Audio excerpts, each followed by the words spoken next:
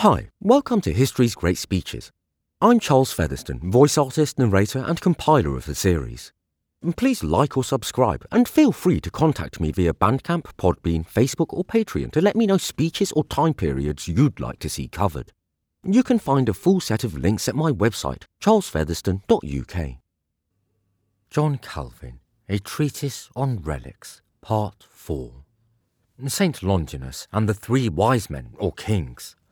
The individual who pierced the side of our Lord on the cross has been canonised under the name of St Longinus, and after having thus baptised him, they have bestowed upon him two bodies, one of which is at Mantua and the other at Notre Dame de Lille at Lyons.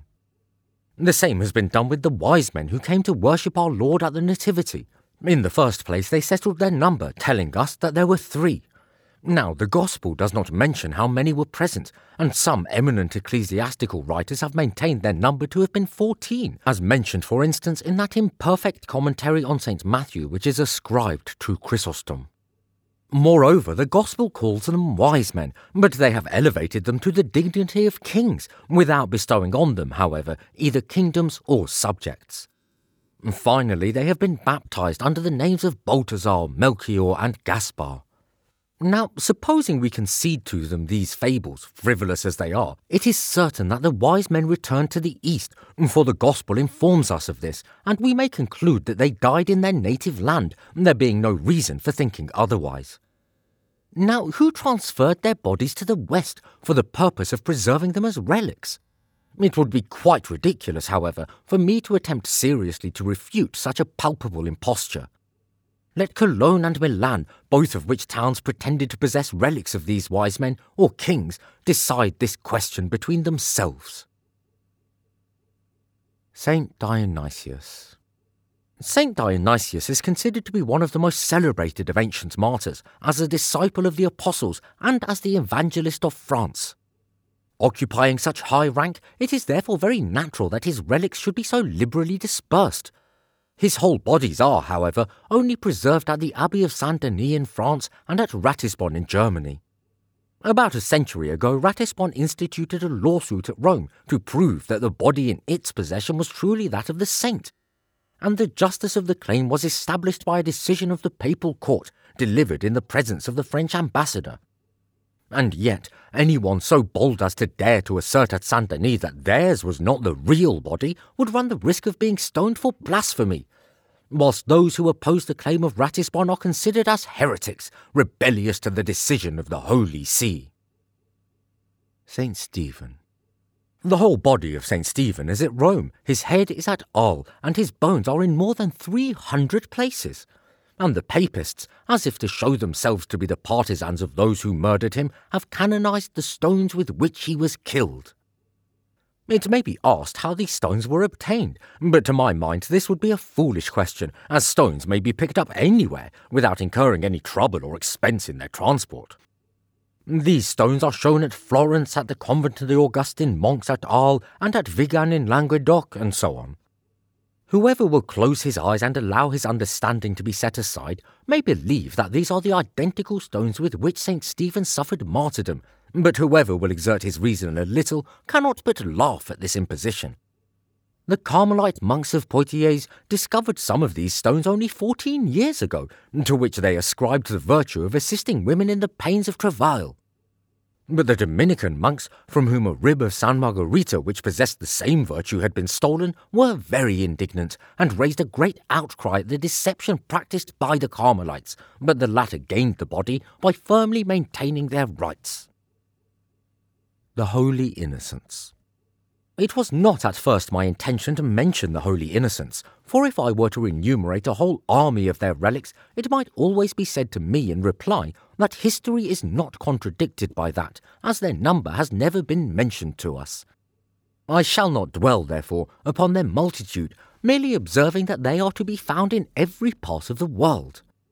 I would ask, however, how it came to pass that their graves were discovered so long after their massacre, since they were not considered as saints when their murder by Herod took place.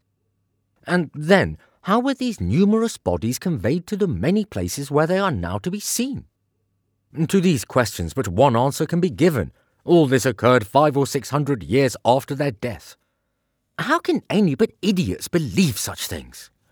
But supposing that even some of their bodies had really been discovered, how came so large a number of them to be transported to France, Italy, and Germany, and to be distributed amongst so many towns situated so far apart? This can only be a wholesale deception. St Gervasius and St Protasius. The sepulchres of these two saints were discovered at Milan in the time of St Ambrose, as testified by him. This fact is confirmed also by the evidence of St Jerome, St Augustine, and several others. Consequently, Milan maintains its possession of the real bodies of these saints. Nevertheless, they are likewise to be seen at Brisach in Germany and in the church of St Peter at Besançon, besides an immense number of different parts of their bodies scattered throughout the land, so that each of them must have had at least 4 bodies. St Sebastian. This saint, from the wonderful power his remains possessed of curing the plague, was put into requisition and more sought after than many of his brother saints, and no doubt this popularity was the cause of his body being quadrupled. One body is in the church of St Lawrence at Rome, a second is at Soissons, the third at Piligny, near Nantes, and the fourth at his birthplace, near Narbonne. Besides these, he has 2 heads at St Peter's at Rome, and at a Dominican church at Toulouse. The heads are, however, empty, if we are to believe the Franciscan monks of Angers, as they pretend to possess the saint's brains. The Dominicans of Angers possess one of his arms, another is at Saint-Sternin, at Toulouse, a third case at Cassadieu in Auvergne, and a fourth at Montbuisson. We will pass over the small fragments of his body, which may be seen in so many churches. They did not rest satisfied with this multiplication of his body and separate limbs, but they converted into relics the arrows with which he was killed. One of these is shown at Lambesc in Provence, another is in the Augustine convent in Poitiers, and there are many others in different towns. Saint Anthony. A similar reason has bestowed on St Anthony the advantage of multiplication of his remains, he being considered as an irascible saint, burning up all those who incur his displeasure. And this belief caused him to be dreaded and reverenced.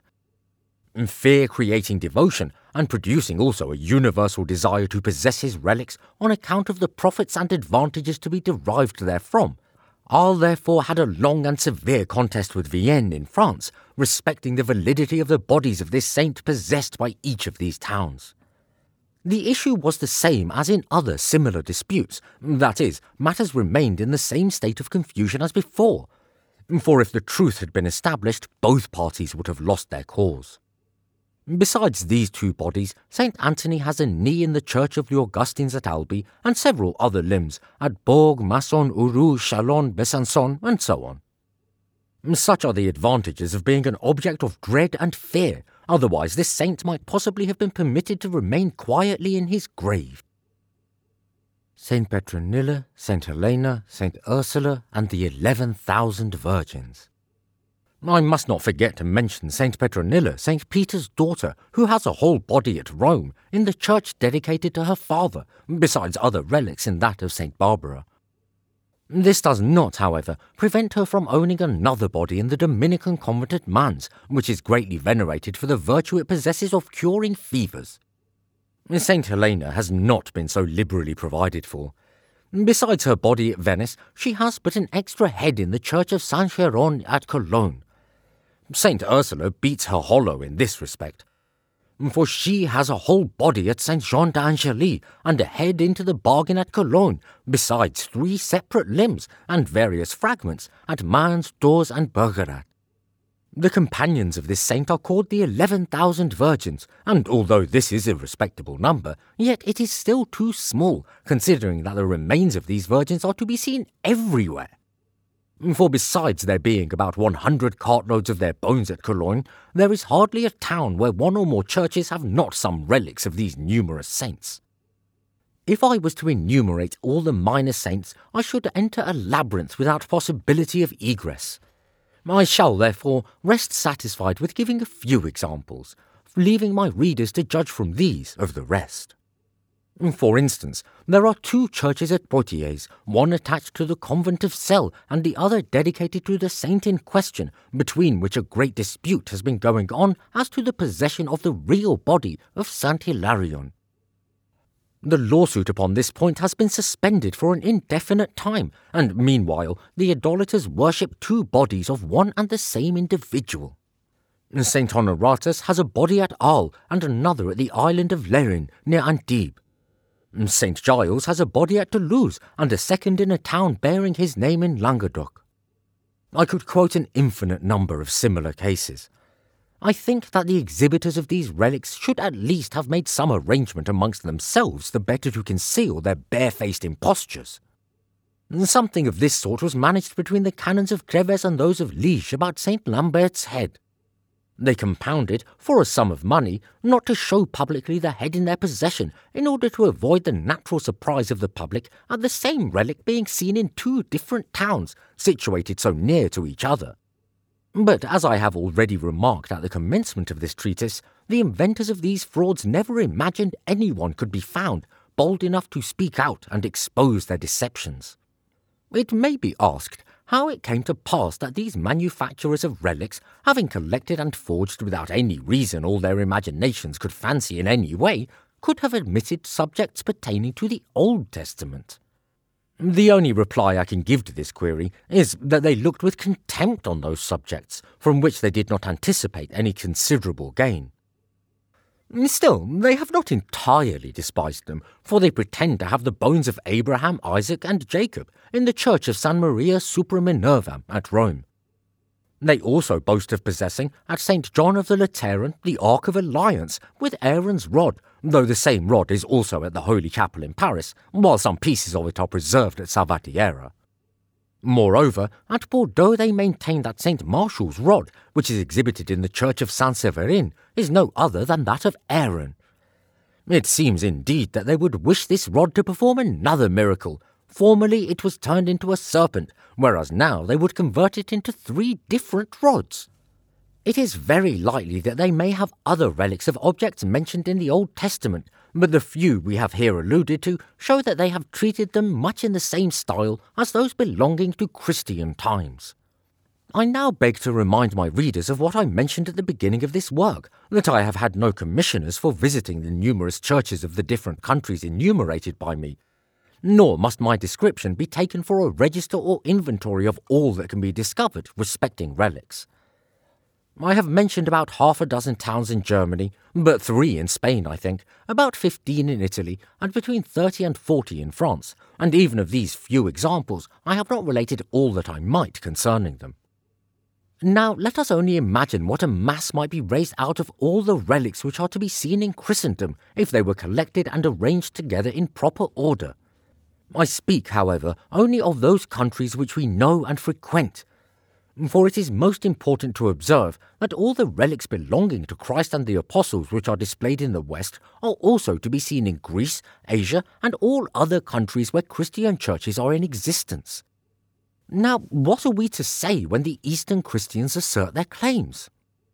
If we contradict them, alleging on our part that the body of such a saint was brought to Europe by merchants, that of another by monks, that of the third by a bishop, that a part of the crown of thorns was sent to a king of France by an emperor of Constantinople, and another part was carried off in time of war, and so on of every object of the kind, they would shake their heads and laugh at us. How are such differences to be settled? In every doubtful case we can only judge by conjecture, and, in following this out, the adherents of the Eastern churches are sure of success, because their claims are more probable than those of their opponents. It is indeed a difficult point for the defenders of relics to settle. Finally, I beseech and exhort, in the name of God, all my readers to listen to the truth now clearly displayed before them, and to believe that, by God's especial providence, those who have endeavoured thus to lead mankind astray have been rendered so blind and careless as to neglect a proper concealment of their deceptions, but that, like Midianites having their eyes put out, they run one against another, for we all know they quarrel amongst themselves and mutually injure each other.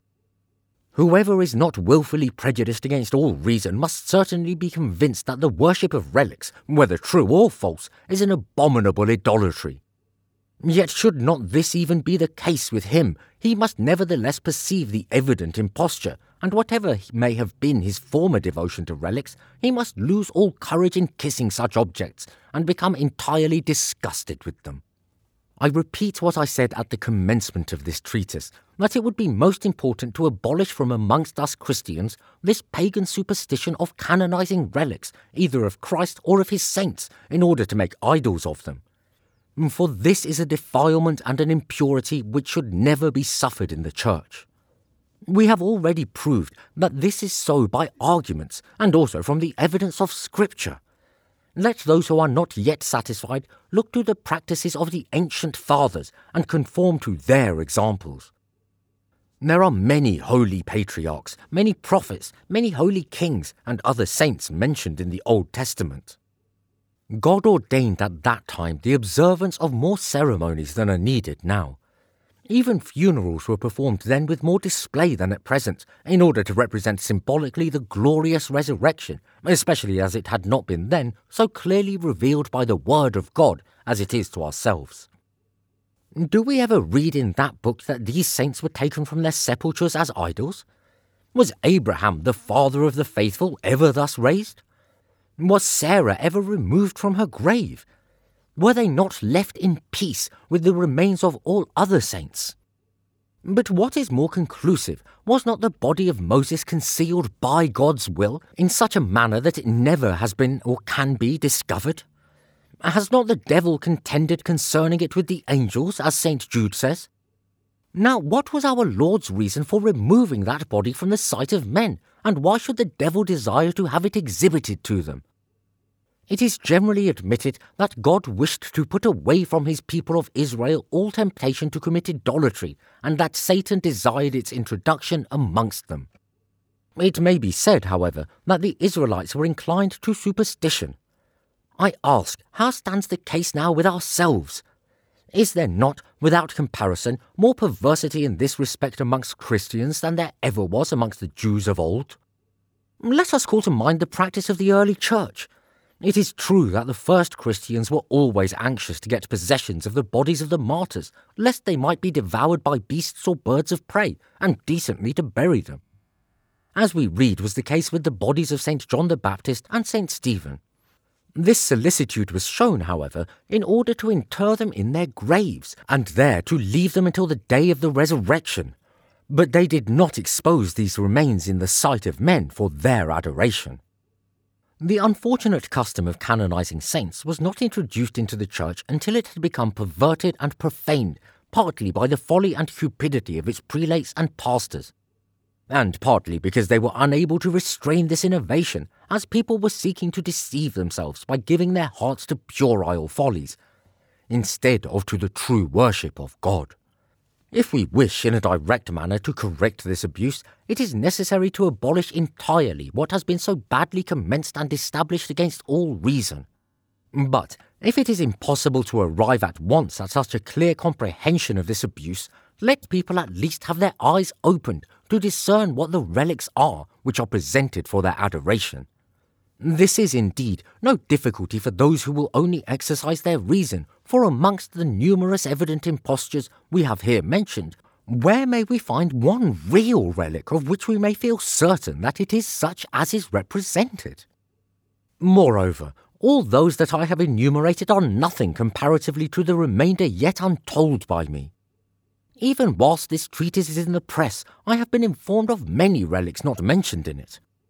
And if a general visitation of all existing relics were possible, 100-fold more discoveries would be made. I remember when I was a little boy what took place in our parish. On the festival day of St Stephen, the images of the tyrants who stoned him, for they are thus called by the common people, were adorned as much as that of the saint himself.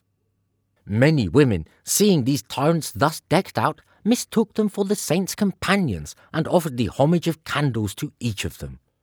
Mistakes of this kind must frequently happen to the worshippers of relics, for there is such confusion amongst them that it is quite impossible to worship the bones of a martyr without danger, of rendering such honours by mistake to the bones of some brigand or thief, or even those of a horse, a dog, or a donkey.